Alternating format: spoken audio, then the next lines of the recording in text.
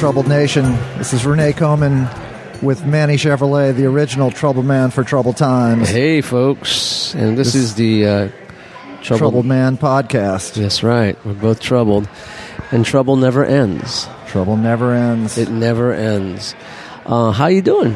I'm hanging in there, Yeah? you know. Yeah. not untroubled, I would say. Well, I'm hanging in there with all the stuff going on with my house and everything. It's like living in a sardine can at times, you know, especially with two women, too. Uh-huh. You know. A female sardine can. Two female sardine cans, and it's a little rough, but it's okay. I'm fine. But you're ultimately going to have more room. I'm going to have more. Well, that's the whole idea, to have more room so I can have more space to myself. But at the same time, I realize that it's going to be more house that I have to clean. Yeah. Because nobody cleans in my house. Oh, okay. Nobody cleans in my house. Well, you clean. I clean. Well, there you go. I'm the one who cleans. They understand that you're going to clean it. Yeah, they understand basically that, hey, Poppy, this is more house and more house for you to clean. Thank you, women in my life. Thank you very much. You know. We got a lively room to record in today. As always, we're here at the historic New Orleans Athletic Club, where tonight, Thursday, was a whiskey tasting night. And it looks like it's just winding down, but I think a lot of people had some whiskey because it's very lively. Yeah, it sounds like some whiskey talk. Yeah, which is all right. Although those three guys from last week, you can't have anybody louder than those guys. They're here by themselves, and oh yeah, we have to give them a credit when we put that podcast out because they're. Do you smell tuna? I smell tuna. I smell sardines. Oh, sardines. Yeah, maybe that's it. I'm smelling... that guy behind us, I think he's got tuna. Yeah. It's okay. Whatever. Tuna's good. I like tuna. Sure, I like tuna. Yeah. Well, listen, on the way... Actually, yesterday, or Tuesday, when I canceled, I said I couldn't make it. Right. And so we rescheduled to tonight. I was thinking to myself, because I had this shit to do, and I wound it all down, then I had a cocktail. And this is something I wanted to talk about, which is, I don't know if it's good or sad or anything like that, but I realize that since probably last October, around my birthday, to tonight, that I've had an alcoholic drink every day. Every day? Since like October. Huh. So I don't know if that's a good thing or a bad thing. Maybe people might look at it and go, man, you know, fucking.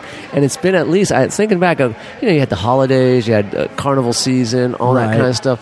And I don't think there was one day. In fact, I know there was not one day where I didn't have an alcoholic drink. Wow. So, and usually I think about, so it was probably like, I would assume probably like 2 to 3 drinks a day if I averaged it out. Okay. And if you ask a doctor, he'd probably say that's not good. It's not good. It's not good at all.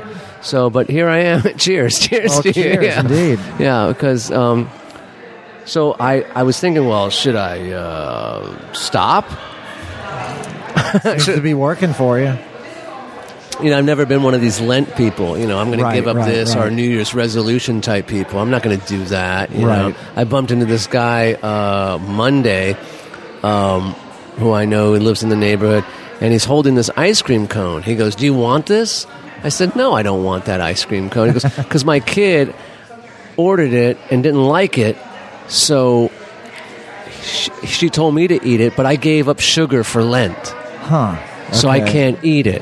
So do you want it?" I said, "No, you know, give it to some, you know, let it melt or, you know, throw it away." I, you know, but yeah, I mean, sugar, come on. You know, everything has sugar in it. Everything has sugar in it, yeah, and everything turns to sugar inside your body, you know, carbohydrates anyway, that kind of stuff. So what is he eating? What is this guy eating? Well, he means like he's not adding sugar to anything.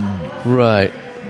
You know, or I don't know what he means, frankly. No, because I mean, ice cream is, you know, you don't add sugar to ice cream, so I have no idea. You know, people try to find motivation or outside reasons for things they think they want to do or they think they should do. Well, I used to always say, like, for Lent, even though I'm not a practicing Lent person or a Catholic or anything like that, people would say, well, what are you doing? And I'd say, well, for Lent, I give up. Giving up in general. I'm just giving up. Exactly. I'm just giving up. That's what I did for Lent. I just give up, and so fuck it all. I don't care. Right on. I like that. Yeah. It kind of goes along with the thing of asking people if they're all right. Right. I don't know. Somehow those are connected in my head. Similar Mannyisms. Right. Yeah. I got to use good a lot this past few days. Did you? Yes. I used a professor at the university where I work. We found out because he had ordered a bunch of his books late. So we didn't, and now we're in the process of returning books for credit. And so I saw a bunch of his books on the shelf still, like a lot of them. I was like, well, no one's buying these books. Right. It's March and no one's bought these books. And then I asked my superior, I said, well, we got to get rid of these books. He goes, well, I don't know yet because his wife just died. And I said, good. I said, good. Maybe though somebody out of sympathy will buy the books now, or something like that. What was your coworker's reaction to that? Well, he knows who I am. Oh, okay. He knows all about me. And that's good. He said, good. He was like, Manny. Yeah, you see, that's the key and I don't always do that, is to wait long enough till someone thinks they know you pretty well before you show them all of it. With me, it's as soon as they get the slightest amount of encouragement, right? I think, oh, okay, this is time for me to just pull the whole curtain back, and it's often way too much for people, way too soon. Yeah, he knows me, but if I would have done it to another coworker, it would have been like, it's just been bad for me to do. But I don't. See, the thing that I have to worry about at work is that I have to, like, twice a year, I have to watch these movies on how to behave at work. Yeah. Which, is something you've never had to do. Yeah. No. But I've had to watch, like, twice a year. The movies that I see that to teach me how to behave at work are like, Altamont. Yeah, or Sid and Nancy. Sid and Nancy, yeah. Exactly. I've learned all the wrong lessons. Right, exactly. Sid and Nancy. But it's like the regional boss will come in. This is a guy who handles the whole Gulf Coast stores. And right. Like that.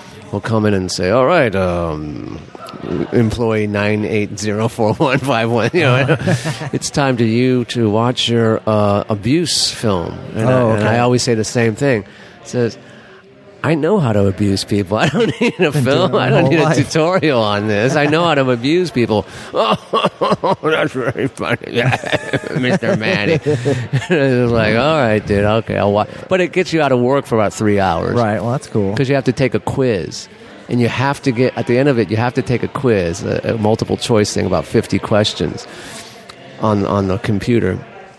And you have to get 100%. So what a lot of us do is we get it wrong over and over again. So we're just sitting there doing that. I have to keep taking the test over and over again. Well, keep taking the questions over and again. Because that way it stretches your whole thing out from 2 hours to like 5 hours, where it's better than sitting out, dealing with customers. Right. Which I'm not good at either. You're not good at that part. Yeah. I lost my book. Do you have another one? No, I don't. I don't have another one. My book got stolen. These kids. You got a kid in college now. I hope he's not. Yeah, he's not like that at all. No. And in fact, he riffs on all that same stuff. I mean, he sees a lot of his classmates as being very entitled and kind of unappreciative of it, and he's not like that at all. He's very thrifty. He's very as long as he's not like one of those kids who goes, I need a book for my class. Okay, do you know the name of the book? No. Do you know the author? No. What class are you in?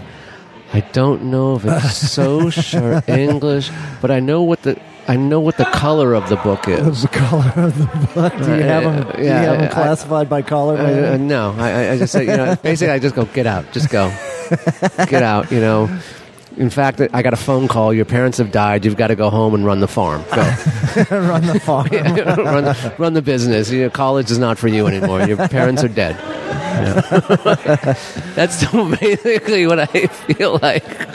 No, my son's totally on top of it. You know, I'm the one that's saying I don't know what class this is, or you know, so he's well, kids are a lot, he knew I wasn't going to fix the problem for him, so some kids are a lot smarter today than I was when I was that age, you know. Yeah, well, you know, certainly all the information is out there, you know. It's easy to find it if you're so inclined. So what's going on with you? Well, you know, speaking of meeting people, when I left here last week, went to take a look around Carrollton Station. Oh, right. See what that would look like. Well, it turns out that back room, even though there's nobody that needs to be back there and it's totally empty and be perfect, they do have like a speaker, you know, pumping music back there, and then so people go and sit back there, even though there's hardly anybody in the whole joint. So not a good venue for us. So it wouldn't work for us. But so I go in there and I order a drink, and I'm just kind of looking around, you know, walk back to the front, figure, okay, well, I've figured out what I need to figure out now. I'll just finish this drink and go head home. So I'm sitting there drinking my drink by myself, just kind of reminiscing, remembering being there the first time I went in there, which was, it was called the Willow Inn at that time. This was like probably 1977 or something. Wow. And wasn't there like a huge club across the Warehouse? Well, no. Jimmy's was across the street. Jimmy's, that's it, yeah. Sure, and Jimmy's had tons of shows. I mean, I saw Iggy Pop there. I saw Johnny Thunders there. I saw Los Lobos there the first time they played in New Orleans. I saw so many great bands there. It's a good venue. I like that. It was a great venue. So this place was across the street, the Willow Inn, but it wasn't. It was like a real kind of wino old man bar and underage kid bar. So those two groups. Been to those kind of bars. Right. So Pico Boulevard in L.A. is famous for those kind of bars. Famous for those kind of bars. And, you know, this time in New Orleans, anything, you know, anything could happen. Anything goes, you know, anything. There was really a lot less supervision in general, it seemed like. So my friend brings me there. We must have been like 15 or something. And we ordered drinks from the bar, and they served them. It was like 85-cent highball in like a 6-ounce glass. I think I got like a rum and Coke or something, you know, a good 15-year-old That's drink. a lot of money, too. 85 cents. Back then, yeah. It wasn't the 20s. Well, okay. I mean, less than $1. It was cheap then, I think. So get these highballs, you know, like 85 cents, keep the change. Anyway, right. So we're sitting there drinking our, you know, 3 15-year-olds drinking our drinks at the bar, and we're looking around. This is when they had a pool table on that first little rise away from the bar where they have the tables now. And we're kind of watching these guys play pool, drinking our drinks. And then here comes this wino, like stumbling across the room, and he like flops down on the pool table and throws up. Oh, God.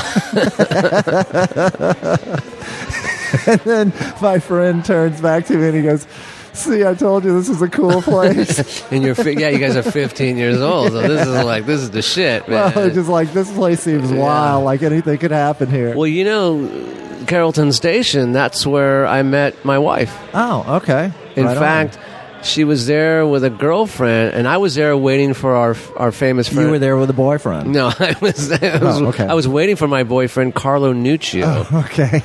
Right. My man. Man. Your main man. My main man, Carlo. I was waiting there for him. He told me to meet him at the bar. I'm waiting there, and I'm waiting.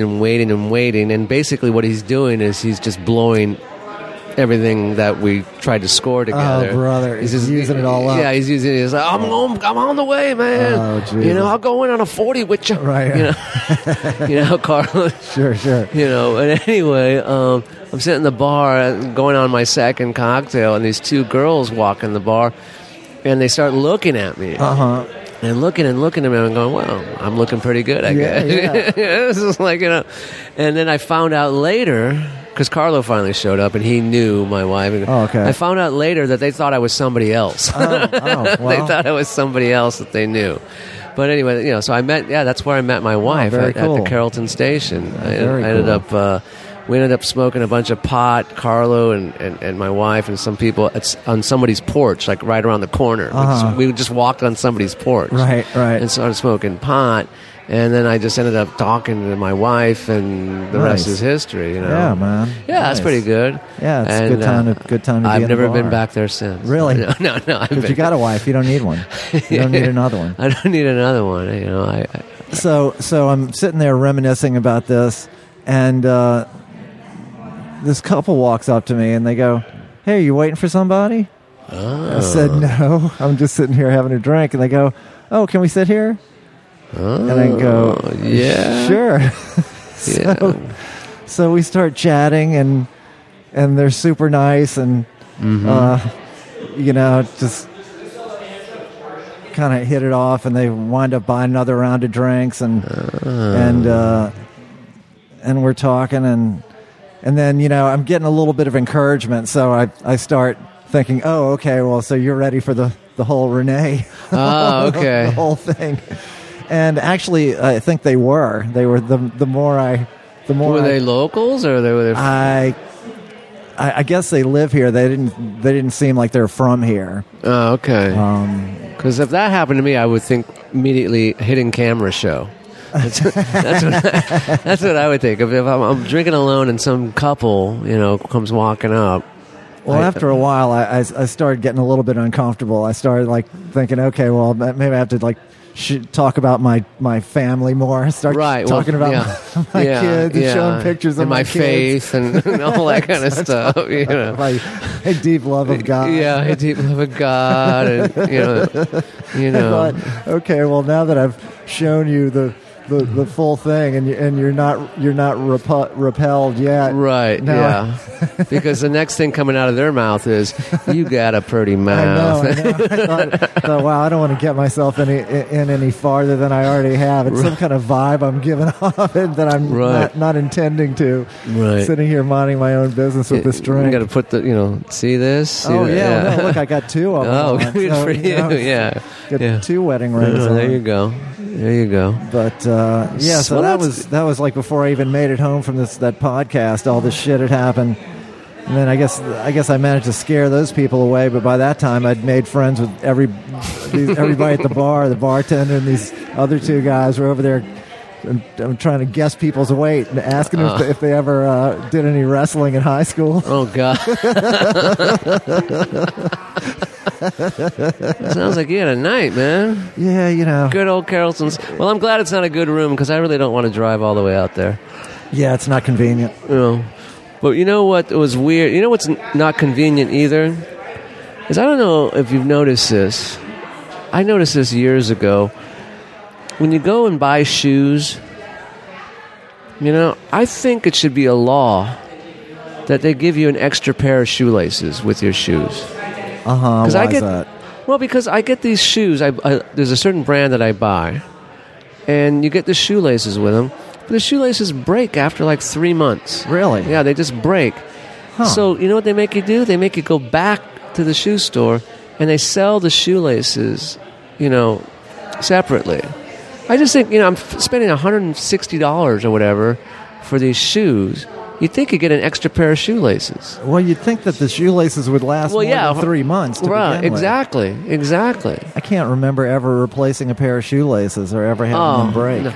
Well, I have very sensitive feet. Okay. I must tell you that. Well, you must be hard, feet that are hard on the shoelaces. I don't know. I mean, I am on my feet a lot. Yeah. You know, I'm not sitting behind a desk, you know, right. from 9 to 5. I'm pretty much sitting behind a desk maybe for 2 hours out of the day. But the other 6 hours, I'm up on my feet. So these aren't like tennis shoes or anything? Sneakers, shoelaces last a long time for me. Okay. Because I really don't do much athletic things. Yeah. When you have those on, you are sitting down. Yeah, I'm sitting down or lounging on the couch watching sports. Right. But I don't, But I try to get my shoes bigger than they need to be, so I can just tie them once and slip my feet in and out of them. Well, actually, I can't. Thing is, here's the thing. I was talking to this with an old girlfriend of mine about 15 years ago when I went back to L.A. It's like she was saying that she's never really found the perfect, this. And I said, well, that's funny you say that because I've never really found the perfect pair of shoes. I've never. There's always been something wrong, Right. It'll give me a blister, or I slip in. I tend to move in them, or whatever. Yeah. Or the shoe crunches my pinky toe, and it's just something I've had to live with. I'm just not. I think I've had a few. I've had a few great pairs of shoes. One of them, in fact, I liked so much when I got. After wearing them for about a month, I thought, I'm going to want another pair of these when I wear these out. Yeah. And so I found a pair at the store that I bought the first ones in, or in some store in New York. Yeah. And I had a friend of mine send them to me. Oh, okay. But it was a friend that maybe had some kind of a personal problem. And... okay. Wasn't able to, kind of New York type personal problem. Okay, so and he ended up wasn't actually able to send you the shoes to send me the shoes after I'd sent him the money because he was wearing them as gloves. Yeah. Or something. The only pair of shoes as an adult that I loved were these, and they don't make them anymore. They made them in the '80s. Were these things? I don't know. They were called monkey boots. Monkey boots. Yeah, and they were from England. They were kind of like a knockoff of the Doc Martens in a way. They were these little ankle-high boots for guys that had laces, and those were the only pair. But they stopped making them like in '88. So I had them from like '80 to like '88, and I love those shoes, but can't get them anymore. You ever have Doc Martens? Yeah, I did the Doc Martens. I like the Doc Martens. I've never had a pair, but Eva has some that she says are super comfortable. Well, they're coming back in vogue, Doc Martens, too. Yeah, well, they make all kind of... Actually, Brent just bought a pair. Oh, yeah? Of like the real wide ones. Oh, okay. Well, speaking of shoes... Perfect for him. Perfect for him, yeah, definitely. For him. I'll never forget. Remember that movie Stand and Deliver?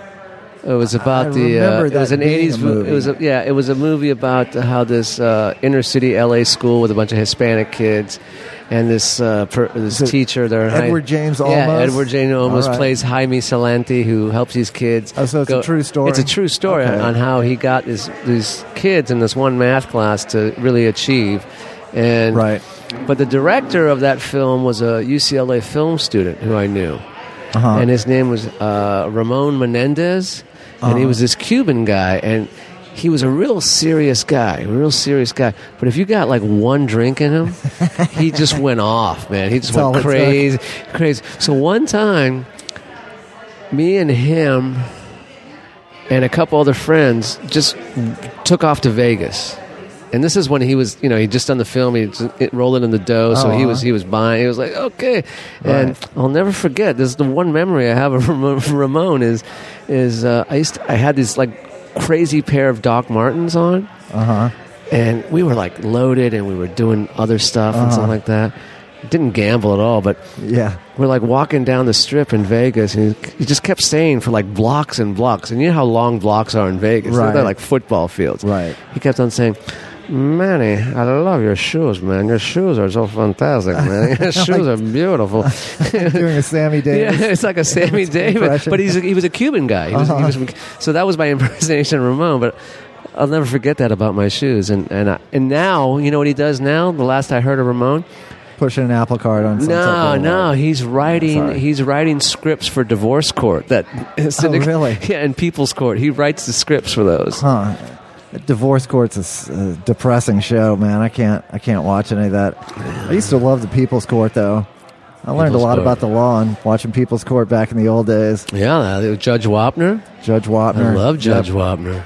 Well, it's like there's principles of the law that a lot of people fail to understand, and sometimes lawyers will exploit the fact that people don't understand this thing, such as you can't sue someone unless there are damages involved. Unless there's been some, you can't, generally speaking, you can't sue because somebody hurt your feelings. Right. Because you got your feelings hurt. Right. Yeah. Or because you think someone should have done something. If the law doesn't prescribe that they have to do that, there's nothing you can do about it. Fuck your feelings, man. But a lot of lawyers will act like, oh yeah, no, we can do something. It's here's my fee. Here's what the retainer. You have a broken heart. That's worth $500. Plus my fee. Well, yeah, you got to pay me first before we can discuss it. Right. Yeah. But yeah, that's something you would learn on, like, one of those fundamental concepts that you would learn on People's Court is, you can only sue for what your damages are. Right. It's up to you to mitigate your damages, and then you can recover those. I remember when I watched People's Court, I'd get home from school, but I would only end up getting to see like the last 15 minutes of it. Oh, okay. Because I see one case. Yeah, I would see one case or the end of the second case, and so I didn't really know, But if Wapner's, Wapner's right. He's right. He's got to be right. He's the judge. He's the wisdom of Solomon, as they say. Yeah. Well, I don't know if I told you this, but a friend of mine in high school, his dad created that show. Oh, yeah? Yeah, he created the People's Court. His dad was a big wig in Hollywood in the 60s and then lost everything in the 70s. He went from living in the house in Bel Air to living in a 2-bedroom apartment like in like Santa Monica. But then his dad had one more go in him. Yeah. And he created the People's Court. Nice. It's a Boom. Gold mine. Jeez. Moved back to Malibu. Right on, man. Way to keep swinging. Yeah, he kept swinging, So, and the saddest thing is like, God, in the mid-'90s, there was a huge accident on PCH, and it was my friend's dad. He got killed in the car accident. Oh, fuck. The creator of it made the news, and the creator of the People's Court, terrible. John Masters. So, in fact, that wound up being his downfall, because had he not been on Malibu, he wouldn't have been on fucking PCH. And it was fucking, I think it was on 4th of July, too, something like that. Anyway. Man, I remember when that show Cops first came on. Oh, yeah. I just hearing about it, I was salivating. I was like, oh my God, this sounds incredible. This sounds like something I would love so much. And I did. But it blew my mind because I immediately saw, oh wow, you could do this with a lot of different stuff. Like I didn't conceive that reality television would become as big as it is, but I saw just from that one thing how it could be applied in all these different areas. And I actually thought at the time that I had like a great idea of that, for a new television show. And the show was going to be like a psychiatrist examining people and talking about their problems. And I imagine that you'd have to put these people behind some kind of screen because, of course, people wouldn't want to reveal their identities and their problems and all this. So unless you pay them, so you'd have to protect their anonymity.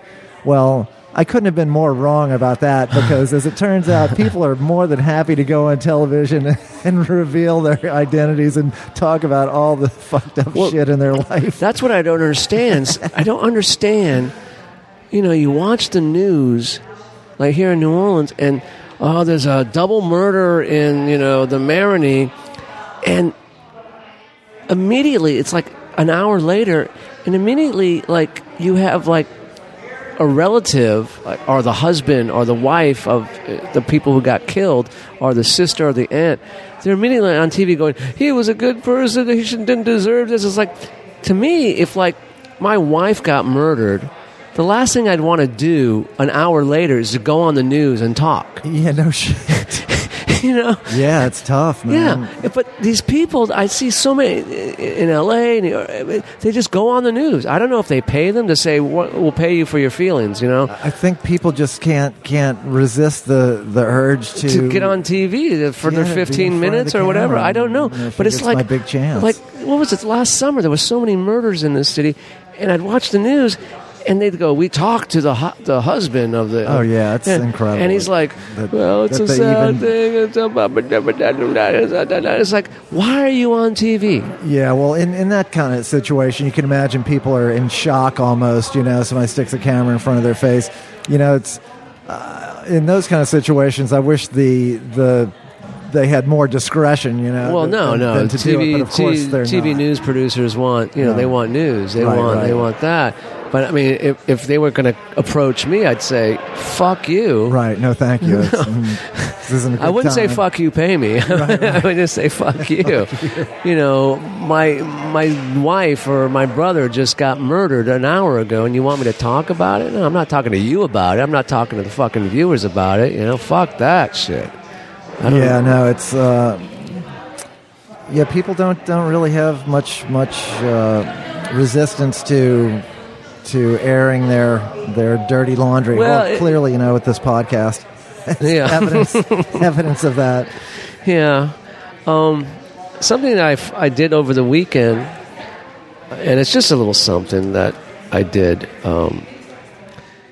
I got my microwave to work without the door being on. I took the door off. That's not good, man. But it still works. That's not good. I don't think you're supposed to run it like that. I don't think that's healthy.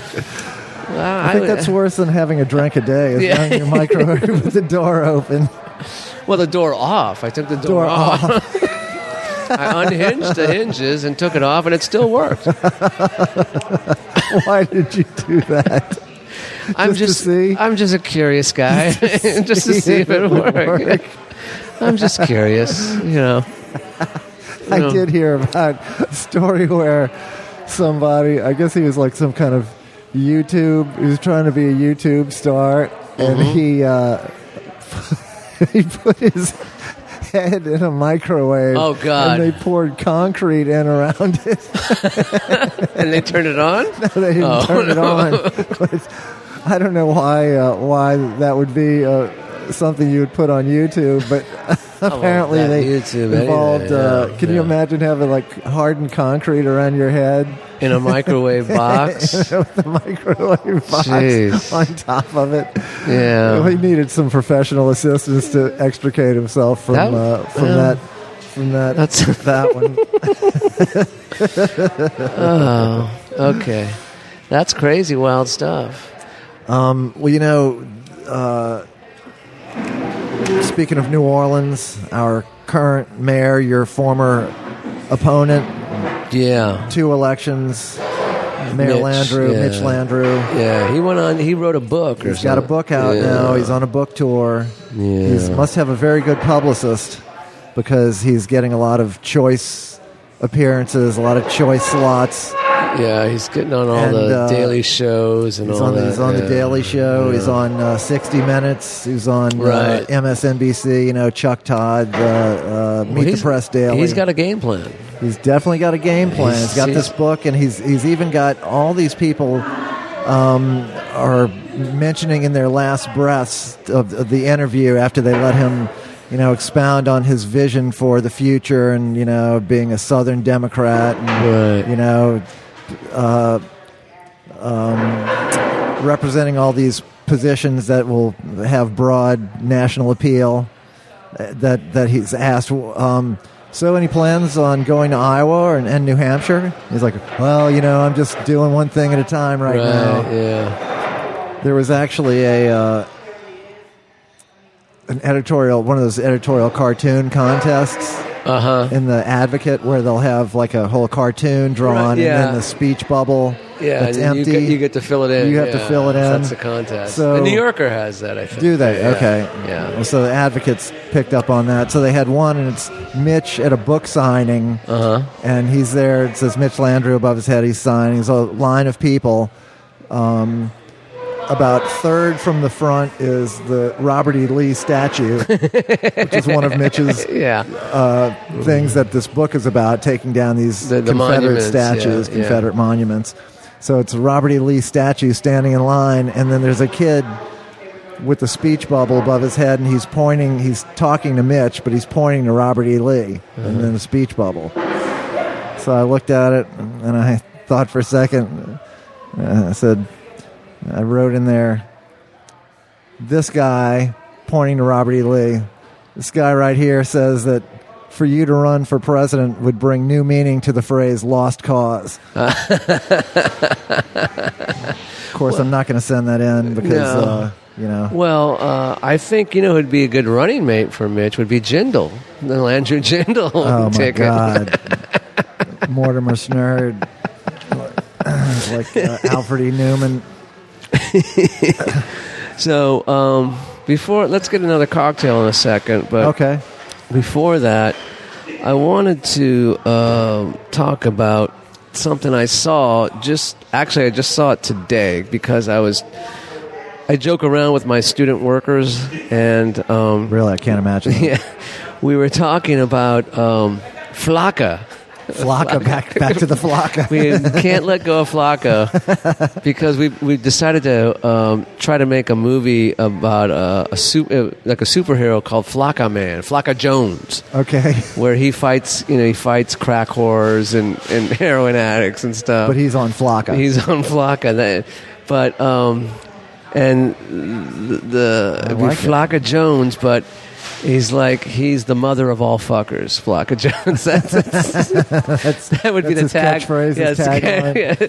But we were talking about it, and then one of my students said, they should have a Flakka festival. And I was like, well, I don't know if anyone's going to. But then I just Googled it, Flakka Festival, and apparently it sent me to this thing called the Cavalcade and Roots Festival in Kentucky. Which is basically a festival where the kids go to just to do drugs. Oh my God. There are no bands playing. There are no stages. There are no concession stands. There are no gift shops or tchotchke little folk shops. It's just an open field. It's an open field in Kentucky where you just go. And you have to pay to get in. Oh, Jesus. You pay $60 a day. $60. Or $140 for the 4-day weekend. And you just go there, and apparently you just trade drugs with people, or you just do drugs with people. They don't sell. I guess you buy and sell or trade and stuff like that. But seems like it would attract the attention cops. Of authorities. But if they had pictures of it and everything. And they showed a bunch of kids lying on blankets and with pillows and folding chairs and lots of smoke everywhere. Jeez, just lots of smoke. But it's called the Cavalcade and Roots Festival in Kentucky. And I thought, whoever came up with this is genius. It's like, pay me, and then you have to go inside here and you can do anything. You can just get high, drink or whatever, that kind of stuff. But you still have to. I mean, how stupid can these kids be? I mean, you could do that in your apartment. You could do it in your apartment. You could do it in any park, any open field, anywhere. You could go to the beach and do that. Yeah. But to pay someone to actually, you got to go through the gate here or whatever, $60, please.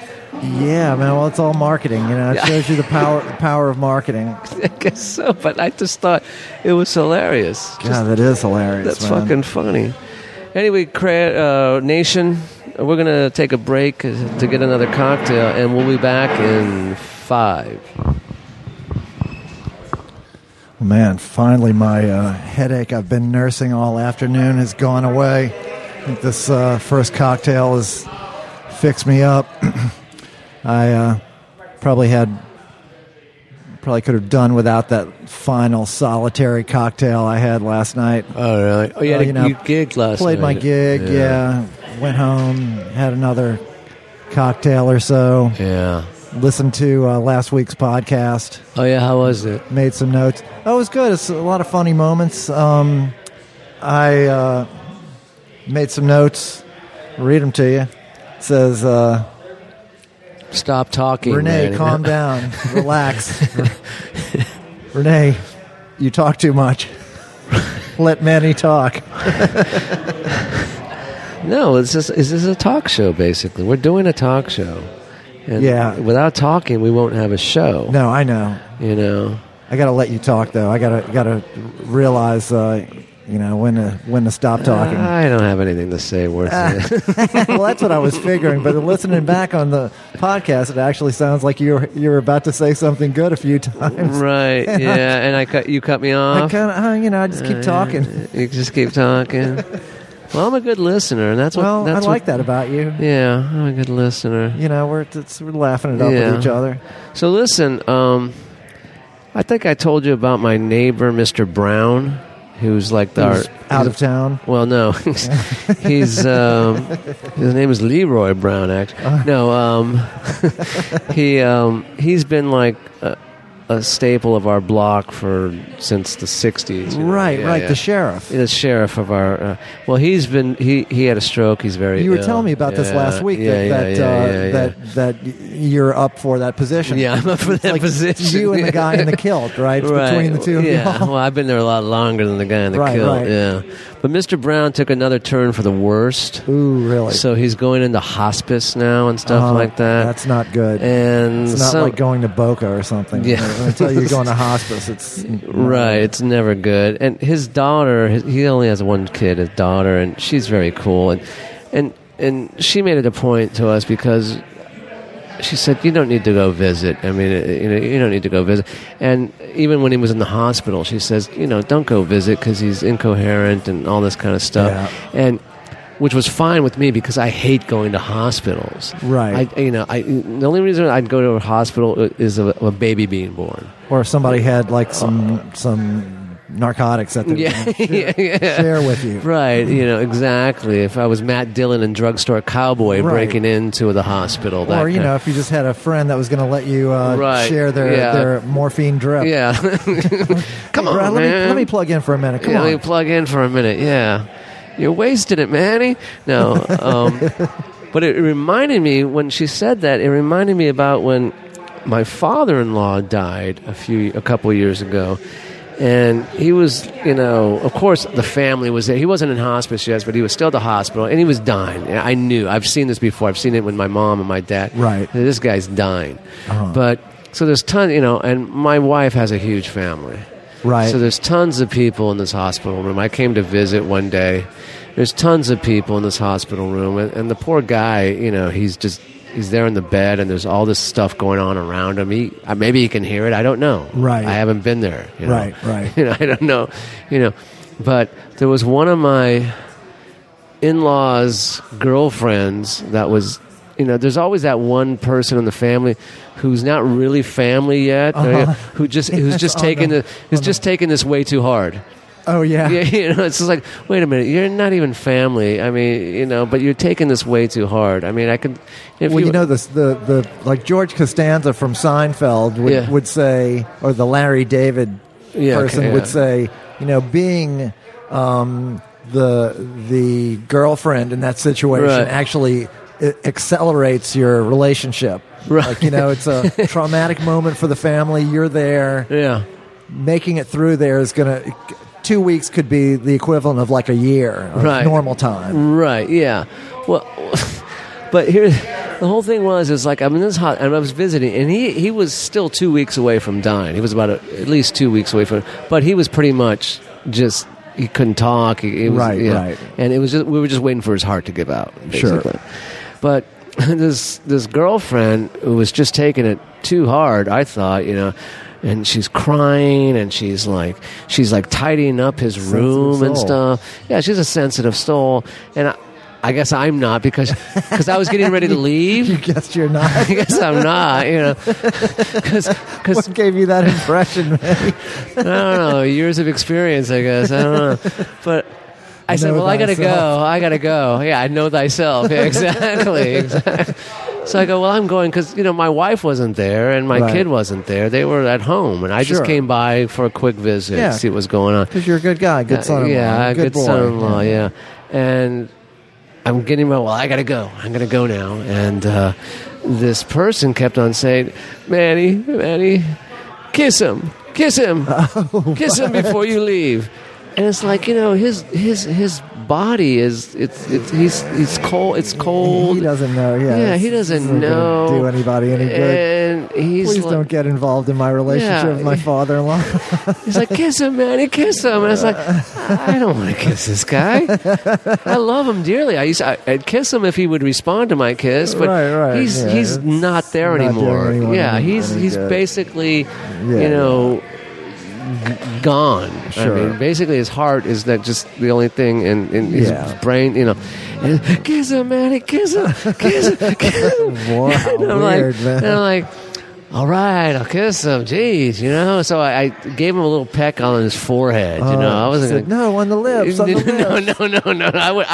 I would have said something. I would have said no fucking way. You gotta draw the line. Yeah, I'm gonna draw the line somewhere. I'll kiss him on the forehead. I'm not. I'll kiss his ring. Yeah, right. But I'm not. Doing that. And so I just get a quick peck and I took off. And then that segues into now, we have here in New Orleans. Is she still around? Oh, yeah. Oh, okay. She's a great gal. I love her. I love her dearly. But, all right. Well, see, it worked. That critical time. Yeah. I'm not going to say her name because no need to do that. I can't remember her name. Yeah, I hear you. I can barely remember your name. Yeah, exactly. Sometimes I'm not sure who I actually think that she was stealing his drugs the whole time. Do you? I don't. Yeah, kind of. It was I don't all know. blood thinner, so you couldn't really understand why someone would either that would or that. his Jello. I don't know. Jello, yeah, but he couldn't. Stuff's pretty good. Pretty good. But I want to segue now into his death, and now the city of New Orleans is mourning the death of the Mr. Benson, Mr. Tom Benson, owner of the Saints, owner of the Pelicans, owner of Dixie Beer, self-made man. Owner he owned car lots, and that's how he made his millions. Was car dealerships.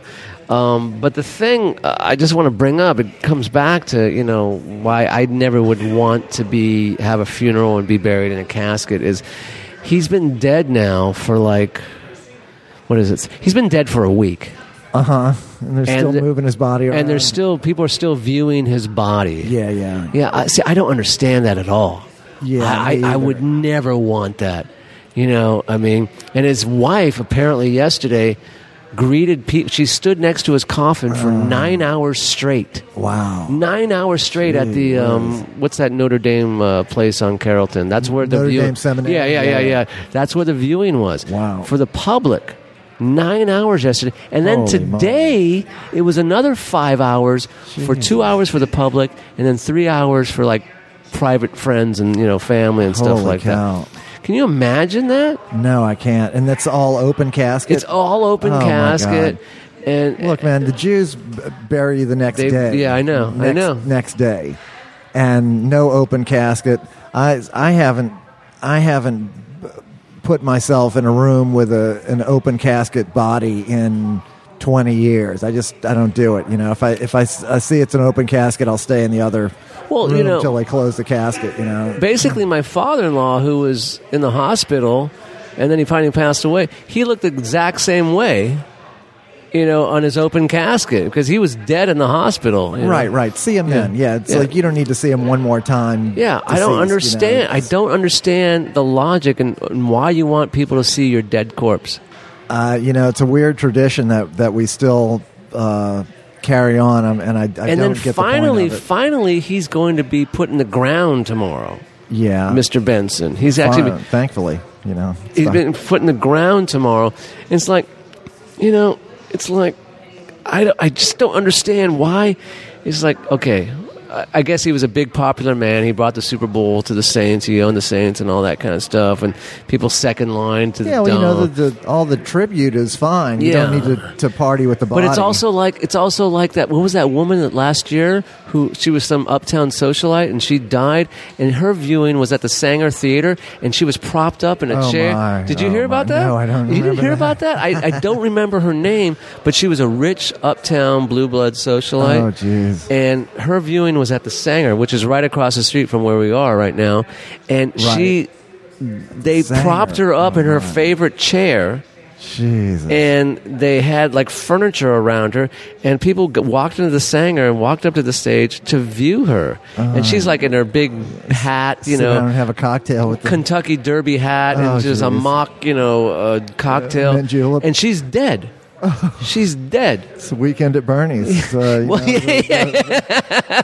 Blue Blood New Orleans, the Carnival edition, the Rex version of that. Which was a #1 movie in France for some reason. Did you know that? Weekend at Bernie's, which bombed here in America. Right. That was the #1 movie in France. Well, the French have an odd sense of humor. You know? I could see them liking that. Yeah. Well, the French, like that's just the morbidity of it. I could see that appealing to them, just, it's genius. He's dead, but yet he lives. But yet he lives, with the absurdity of it. The Serge Gainsbourg.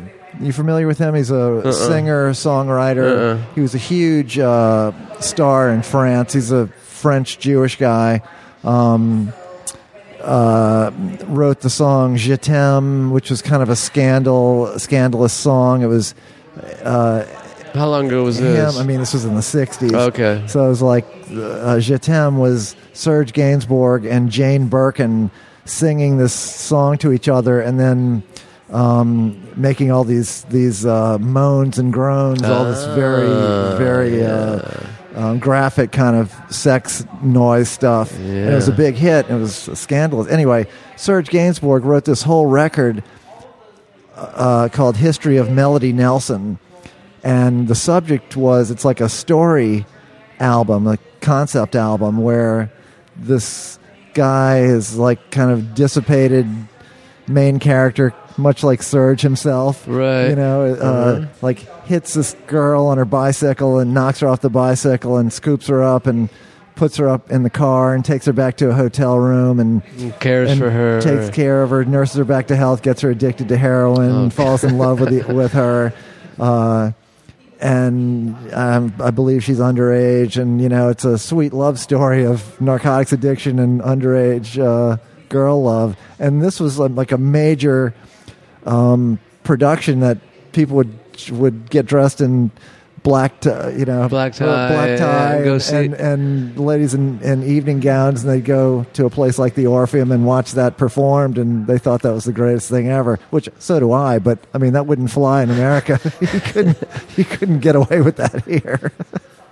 Well, I heard this morning on the talk radio. Speaking of France, and this is going away from the subject, but apparently,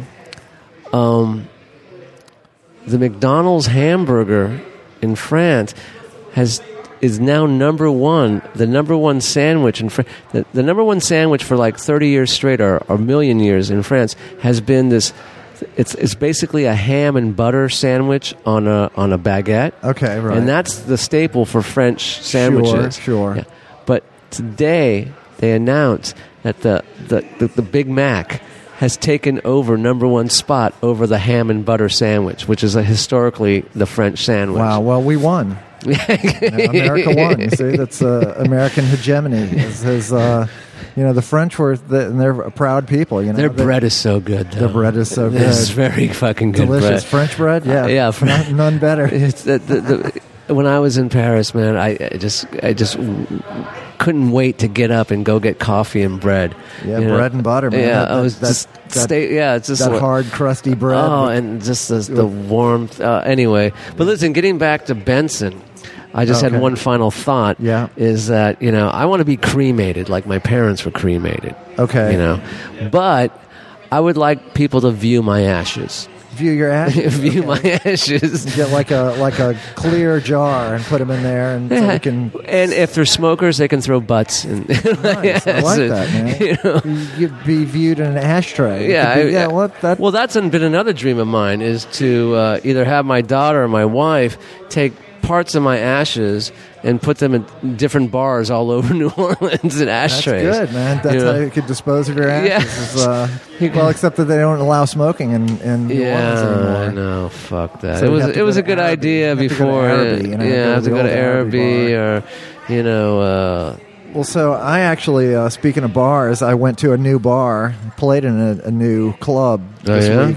It's called the Portside. It's the only tiki bar that I know of in New Orleans these days. Really? It's in a neighborhood that if I showed it to you on a map, you'd think, well, that looks like a good place to get shot. But it's like in Central City. It's on Dryads and 7th.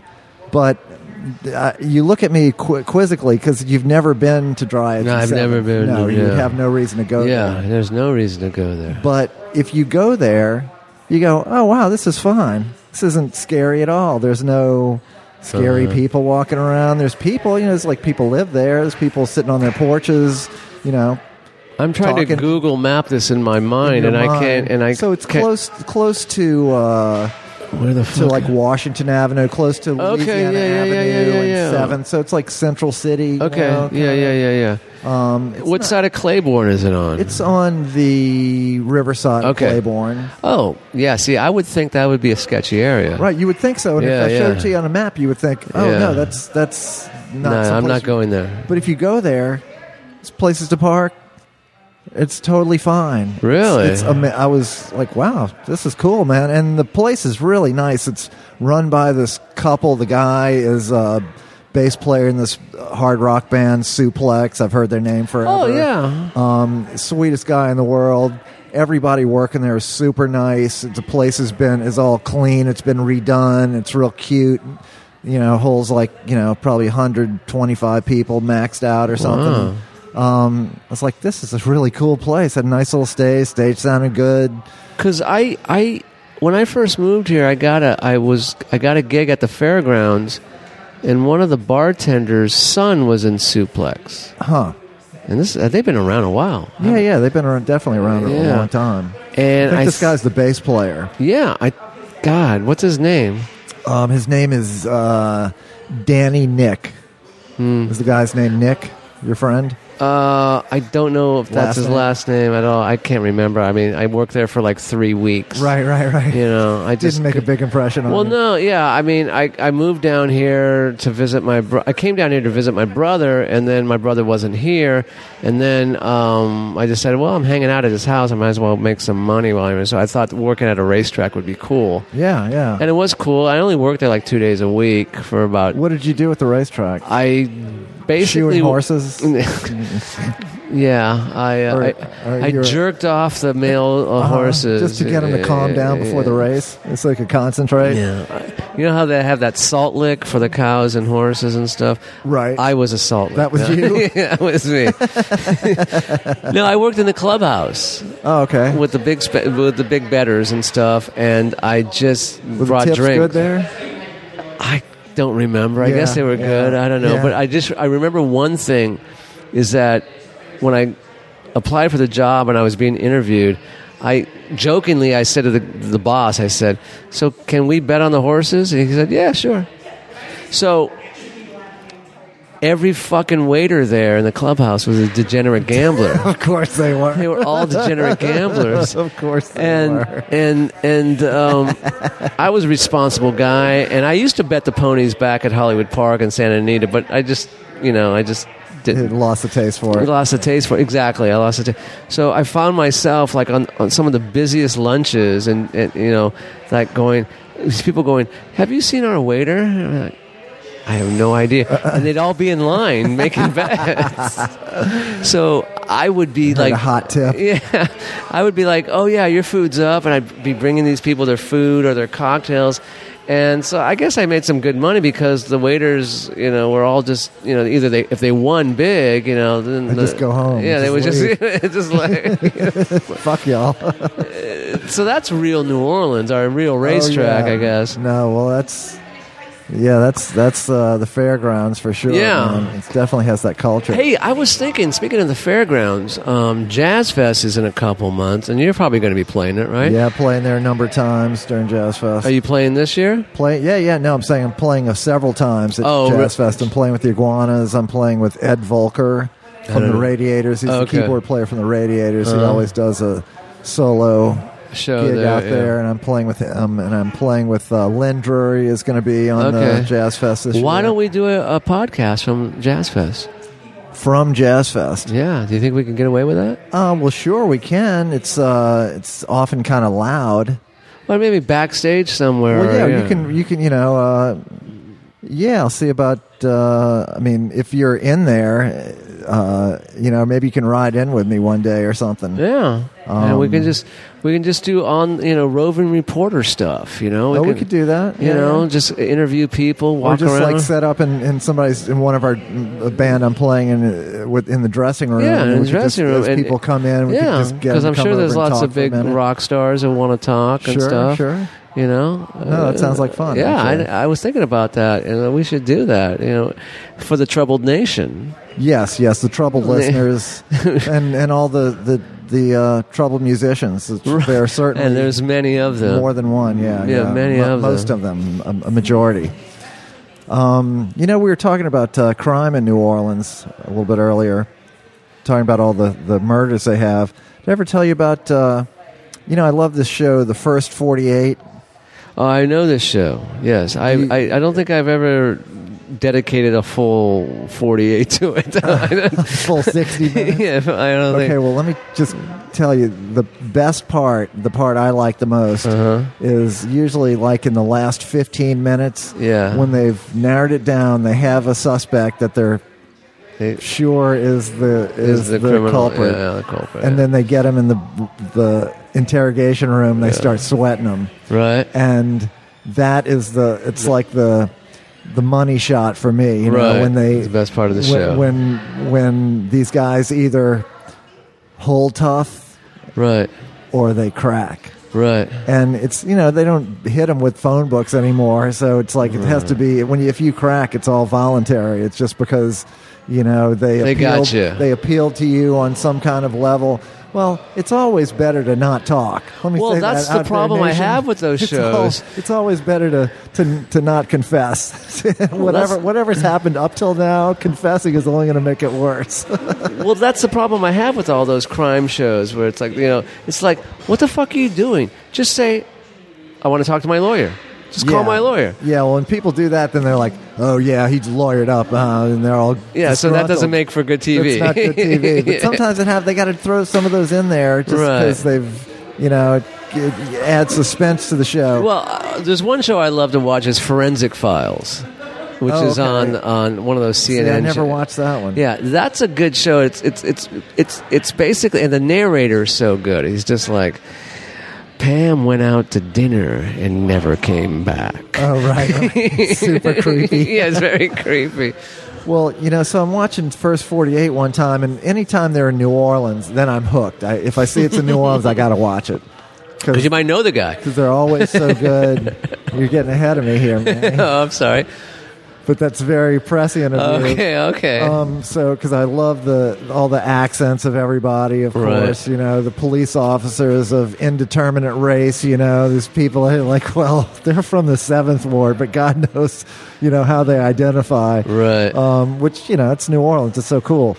But anyway, so I have to watch it. So I'm watching it one time, and it's this about the subject, the victim turns out to be this guy, Frenchie Bruliette, who was a notorious associate of the Marcello crime family in New Orleans. Okay.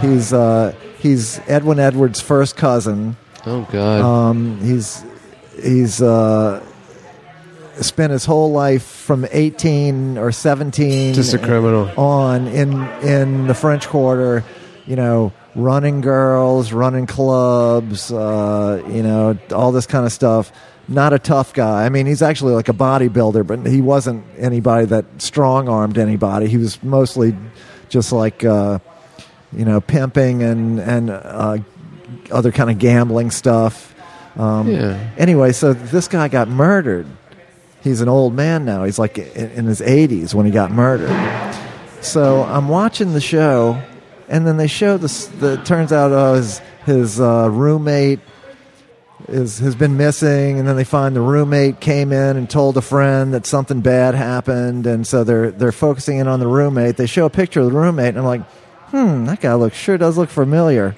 Oh, no. Then they finally locate the roommate. They bring him in. I see him walking. I was like, oh, shit, I do know that guy. That's a guy I used to play in a band with. Oh, my God. So it's this guitar player who, he's like you. It's like he's like the a gentle soul, you know. He's not someone that you would ever predict would have stabbed somebody to death. Right. But just goes to show you, you know, if you get people boxed in, you know, it turned out this guitar player had like all of his all of his assets were tied up in a bunch of expensive guitars that he had at the apartment that they shared. And he went out of town and came back and it was all stolen. And the roommate was like, yeah, I don't know what happened, man. Your shit's gone. Sorry, I didn't do it. You know, somebody broke in here and took it all. So he was so upset, and he was a little bit of, you know, of a drinker. And he killed Frenchie. And he wound up killing allegedly. You know, he can actually, you know, I think he can confess to it, so we can say, yeah, he killed. But so it's like, holy cow.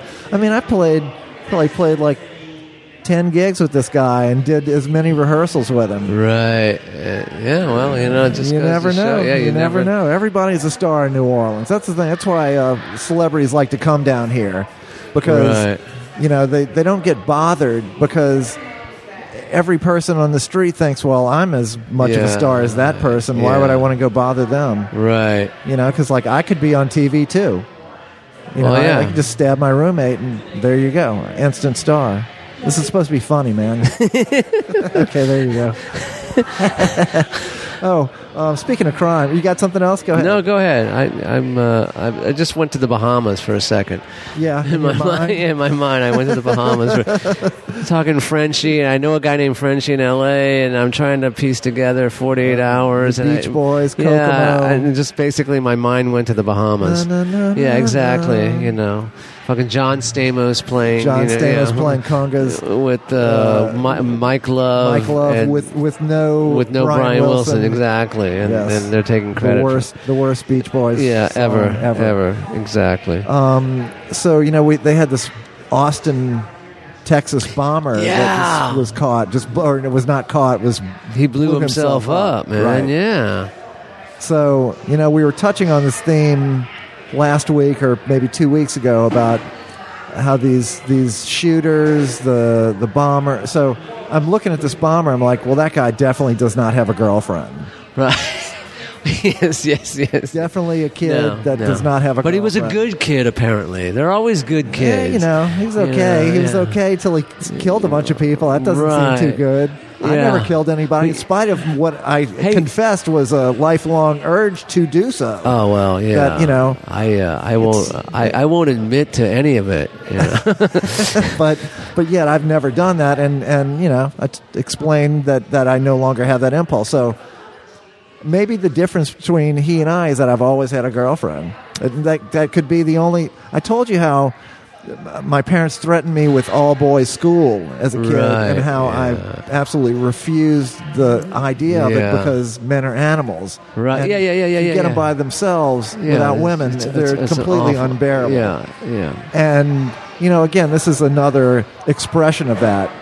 You know, these men need to be, their behavior needs to be modified, needs to be tempered with the positive influence of a female. Females, yes. And so, you know, it got me back to my thing of how, the idea of doing a speaking tour, engaging these, you know, the Campfire Girls, the Girl Scouts, maybe B'nai B'rith, you know, the BBYO. Just only the girls, and maybe get a grant, you know, like public safety grant. Love your fellow men.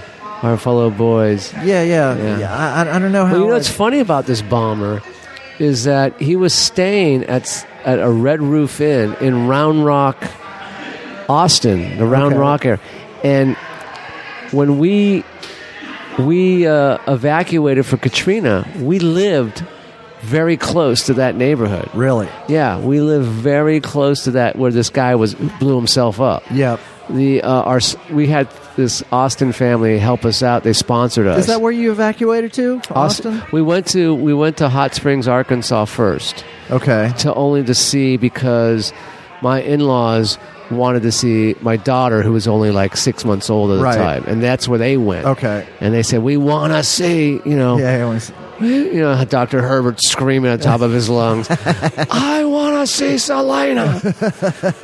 So, okay, we're coming. But we ended up for like 6 months in Austin, Texas. Oh, because I was there. I don't remember you being there. Did we see each other? No, we never did because you were constantly coming back to New Orleans to check on you. We hung out. Right. We did hung out with your family though a few times. Oh, okay. We did hang out with your family. You hung out with my wife when I was out of town? Well, that's good. That's good. And your 2 kids. Okay, that's cool. And my wife and my kid. Right, okay, we hung out. We hung out a little bit. Well, that's good. But I was telling that to my boss today when I got to work because he was all into this bomber thing. He goes, did you hear the bomber blew himself up? I goes, yeah, that was in the same neighborhood I lived in. Right. And he goes, well, thank God it wasn't in New Orleans. And I said, well, I don't think that'll ever happen in New Orleans because, like I've said this before, it's like I don't think you're going to have a bomber in New Orleans because can you see a guy in his garage trying to like make a bomb and all of a sudden he goes, oh, wait a minute. The alligator festival's today. I got to go to that. Right. Yeah. I can't plant these trick wires because the Crawfest Fest is today. It's Super Sunday. They're having the second line. Yeah, they're having a second line. I can't do that. I got to go to that. So I just can't see that happening ever. No. Well, we hardly had, during the 60s when, the cities were burning across the nation. Right. It never really happened here, man. Not that there weren't injustices that needed to be righted here. Just it's the culture doesn't really. People don't get that wound up and that's here, what man. Pisses me off so much because when I run for office, I go, you know what? If you want change, it's going to have to be radical and revolutionary. Right. Because if you want the same old shit, that's what you're going to get. Yes. I've said this for the last 16 years that I've ran for office, and still no one wants to listen to me. Yep. And they still bitch and complain. Like, oh, we got this, well, because you keep doing this. Yeah, man, I'm telling you, like the if you go back to that first platform that we came up with, all that stuff is still relevant, man. It's still relevant, and that's what I said this past election. Just 6 months ago, I go, I showed up at that morning news interview on the popular TV show in the morning. And I showed up there with my bed head and my pajamas, and I said, what do you want from me? I've told you what you need, and you don't listen to me, people. So fuck you. Basically, fuck it. I'm tired of it. But but getting back to Austin, It was so funny because I was thinking about how my boss said, well, it would never happen in New Orleans. And I said, well, it was funny because I remember 2 years, the prior 2 years before Katrina, I would take the same route to work every day. And I used to see this guy, a homeless guy, and he'd be at a bus bench on Broad and Canal. And he'd always have a 40 on him, just drinking a 40. Right. And he didn't do anybody any harm. He just sat there. I never saw, anyone, him fucking with anyone and all of that. And for twice a day, driving back and forth, I'd see this guy.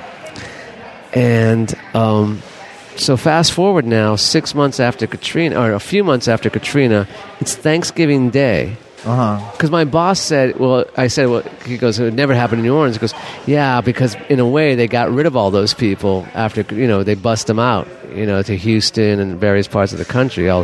And I said, well, yeah, that's true, because on Thanksgiving Day after Katrina, we got invited to go to someone's house for Thanksgiving. Total strangers, didn't know, but they were in Austin? Yeah, in Austin. And I'm driving with my family.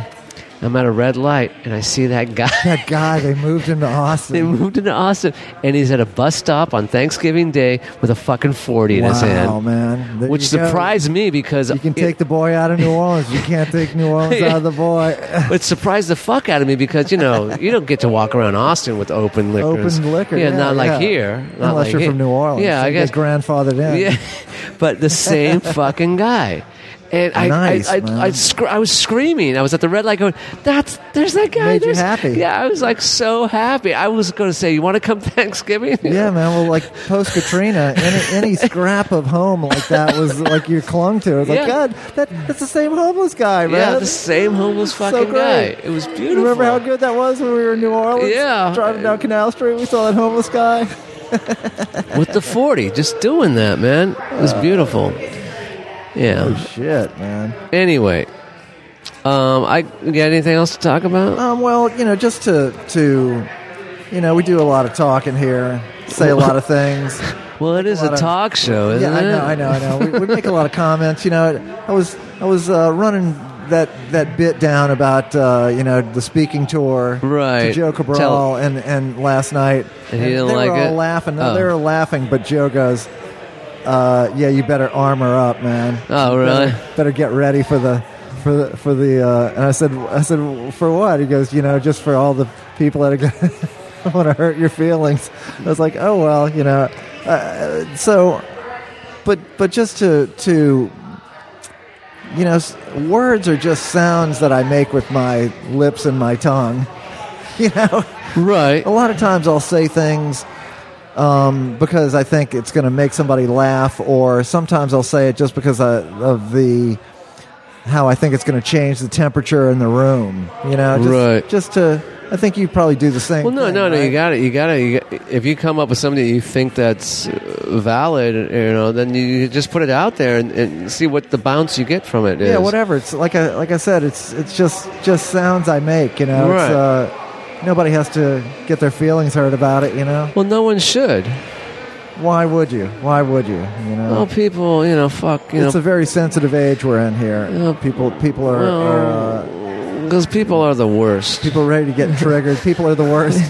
Basically, that's the way I look at it. I drive to work, and it's like a 15-minute drive. Right. How many people do you curse out on the way there? No, I curse out. No, I don't. I curse out. Basically, there's one action that happens on my. And I'm a road rage. I have rage on the road. I do. I admit that. But it's only 15 minutes. It's like 10, 15 minutes. Yeah, it's a short drive. It's a short drive, so there shouldn't be that much like fucking conflict to go on in 15 minutes. New Orleans. Yeah. So nobody basically, can drive. basically, I find myself every morning going to work and saying this same thing over and over again, at least once, saying, Jesus fucking Christ, God, do I hate people. I hate them. And then the light will turn green, and then I'll keep going on. And then everything's fine again. And then everything's fine again, because it's always one, it just takes one thing to happen. Right. And it just I can't fathom. It's just so odd that people would do something like that. It's like, and you know what it comes down to? Like what? What are we talking about? Just do this action on the road. Oh, yeah, a certain action. Like wanting to turn right from the left-hand lane and have to cross 3 lanes. Or expecting everyone to stop for them. Right. Everyone to say, oh, listen, I made a mistake because I'm in the left-hand lane, but I need to go right here. I have to go right now. I can't go up 2 blocks and fix my mistake on my own Because Surrey time. told me it's time to go right here. Right, right. Or whatever that thing is, a GPS, whatever, Surrey. So I find myself at least once a morning going, I fucking hate people. I hate them with every inch of my body. It's kind of a mantra, It's kind of it's a way to center yourself, center your beliefs, restatement of beliefs. Well, it comes down to I don't like wearing T-shirts that say anything or shirts because I don't want to be a walking billboard. Right. I do not want to be a walking. But if I were to be forced to wear a T-shirt that said something, it would say, "What's wrong with people?" What is wrong with you people? What is wrong with you people? Yeah, that would be the one shirt I would wear. I could see a whole line of shirts because I have a few shirt ideas myself. Do you? So the "What's wrong with you people?" I like that. I think the one "Are you all right?" I think that could be a good one. Are you all right? Yeah. Okay. Like that's yours, right? That's your other one, right? Are you all right? Are you all right? Yeah. But so mine are what is wrong with you people? What is wrong with you people? That's a good one. Yeah. No, so it goes with my line. It's kind of a compliment to my line, which one I came up with just the other day. Idea just says mea culpa. Okay. All right. Yeah. It's my fault. It's my fault. Yeah. It's my fault. Right. But then that's kind of an outgrowth of the one I had my original T-shirt idea, which is "I'm so sorry about last night." I like that. Well, I had one because after Katrina, everyone was wearing "Defend New Orleans," right? Renew, Orleans, and I was thinking to myself, get a shirt saying "Offend New Orleans." Offend New Orleans. That's good. And I think for sure I'd get so much shit for that. Because there's so many people. You might get a lot of money for it. Yeah, I might get a lot of money for it, too. Yeah, exactly. That could be our 5th release. Yeah. All right. Listen, I have my Hollywood story. Yes, good. I love this part. Yeah. And it's I wasn't there, but where you talk about getting fucked by some producer? No. Oh. This is a story. I told you about my good friend who was in the business, and he was a working actor. And he was the one who talked to Ed McMahon at the checkout line. Right, Ed McMahon told him to fuck off, But he was working on a film. Yeah. Hi-yo.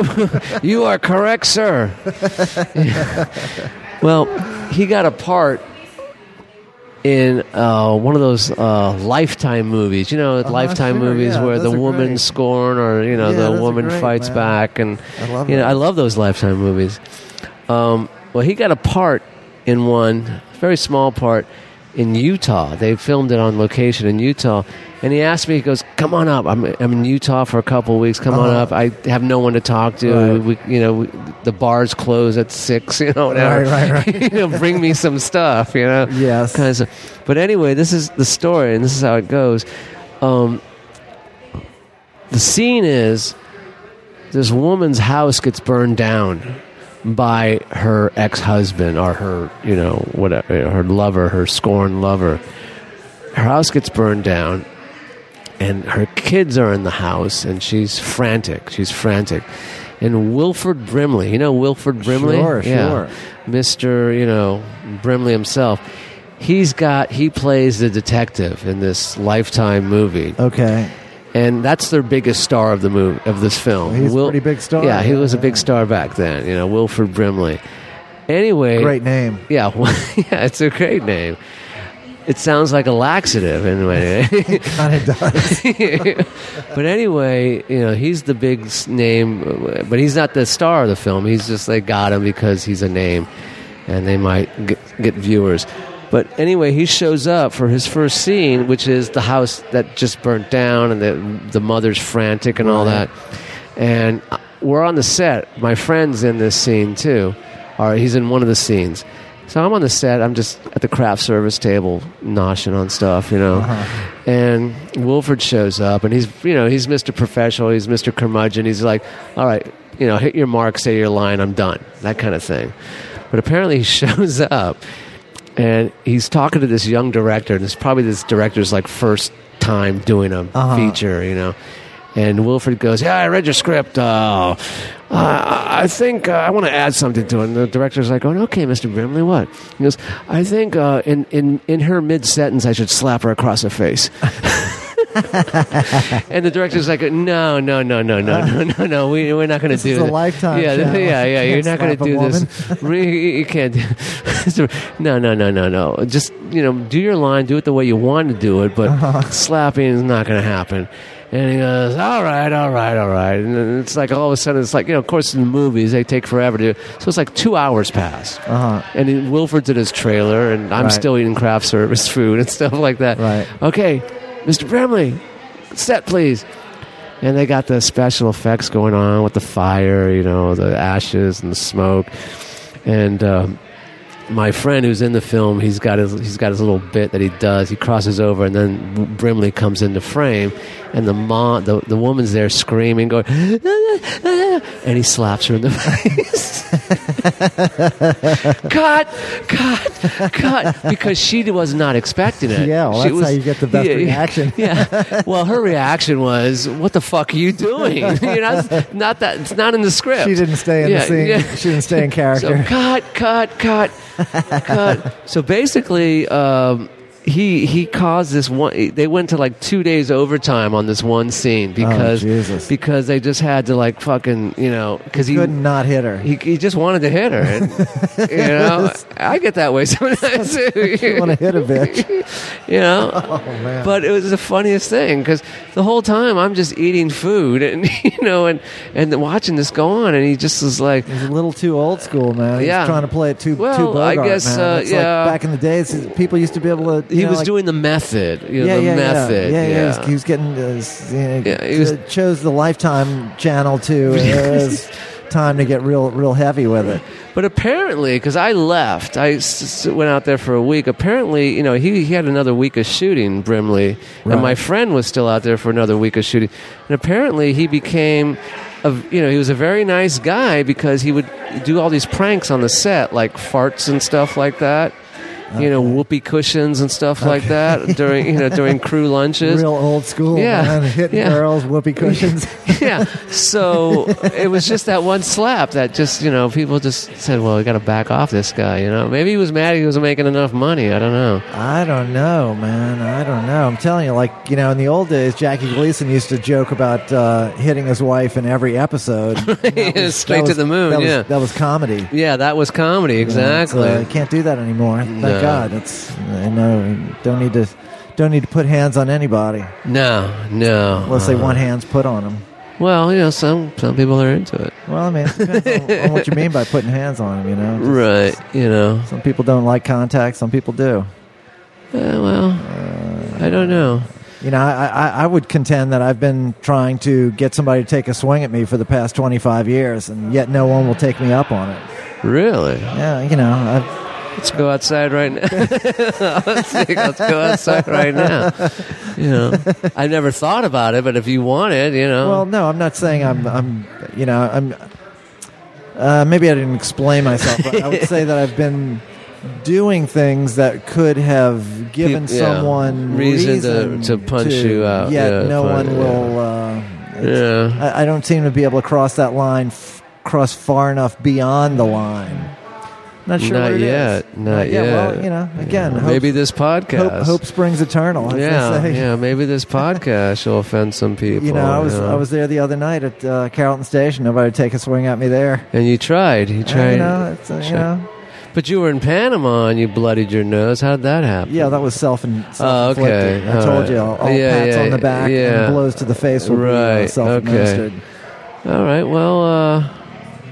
Are we done? Yeah, it seems because I gotta take I got like the Cooley Dam in my bladder right now. The Grand Cooley Dam. Yeah, my bladder. Back to that again. Back. Yeah, circling back. Well,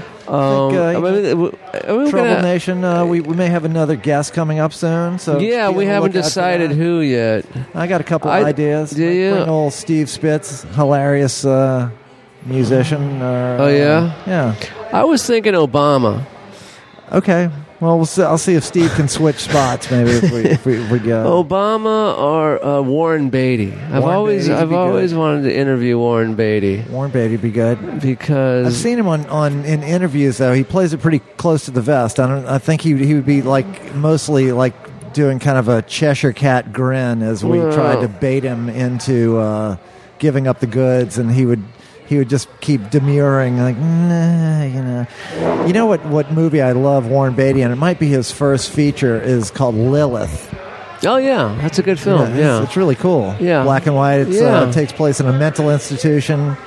He's guilty of a bit of I would say it would be a crime nowadays. Tomfoolery with a patient. Right. He's an orderly. Right. Yeah. He crosses some lines. HR would not be happy. Anyway, look that up. Lilith. Do you know what I watched yesterday? No. Carnal Knowledge. Remember Carnal Knowledge? I do remember that. Such a fucking good movie, man. Is that with Jack Nicholson, Art Garfunkel? Art Garfunkel, that's who I was trying to pull. And Margaret, Candice Bergen. Candy, like I like to call her. Man, they were all in such a fucking good movie. The height of their powers. I watched it because I have this new sling and I got rid of my cable and I got all this other stuff. Right. And it was for free. I just watched it for free. And I remember when I was like 17 years old, me and my best friend, he had it on videotape, that movie. We'd watch it every day after school for like 6 weeks because we wanted to see Anne Margaret, Piece of ass. Yeah, and, it was like, I got to watch. Milk and cookies after school and our chips and soda. Anne Margaret. And Anne Margaret, who... dig it, man. Yeah. That's and the good. best line in that movie is when Nicholson meets Anne Margaret and they're riding a cab home. And they're going to his place or whatever. And he's just flirting with her. Right. And she says, "You're a dirty old man." He says, "No, I'm not. I'm a dirty young man." All right. Good night, people.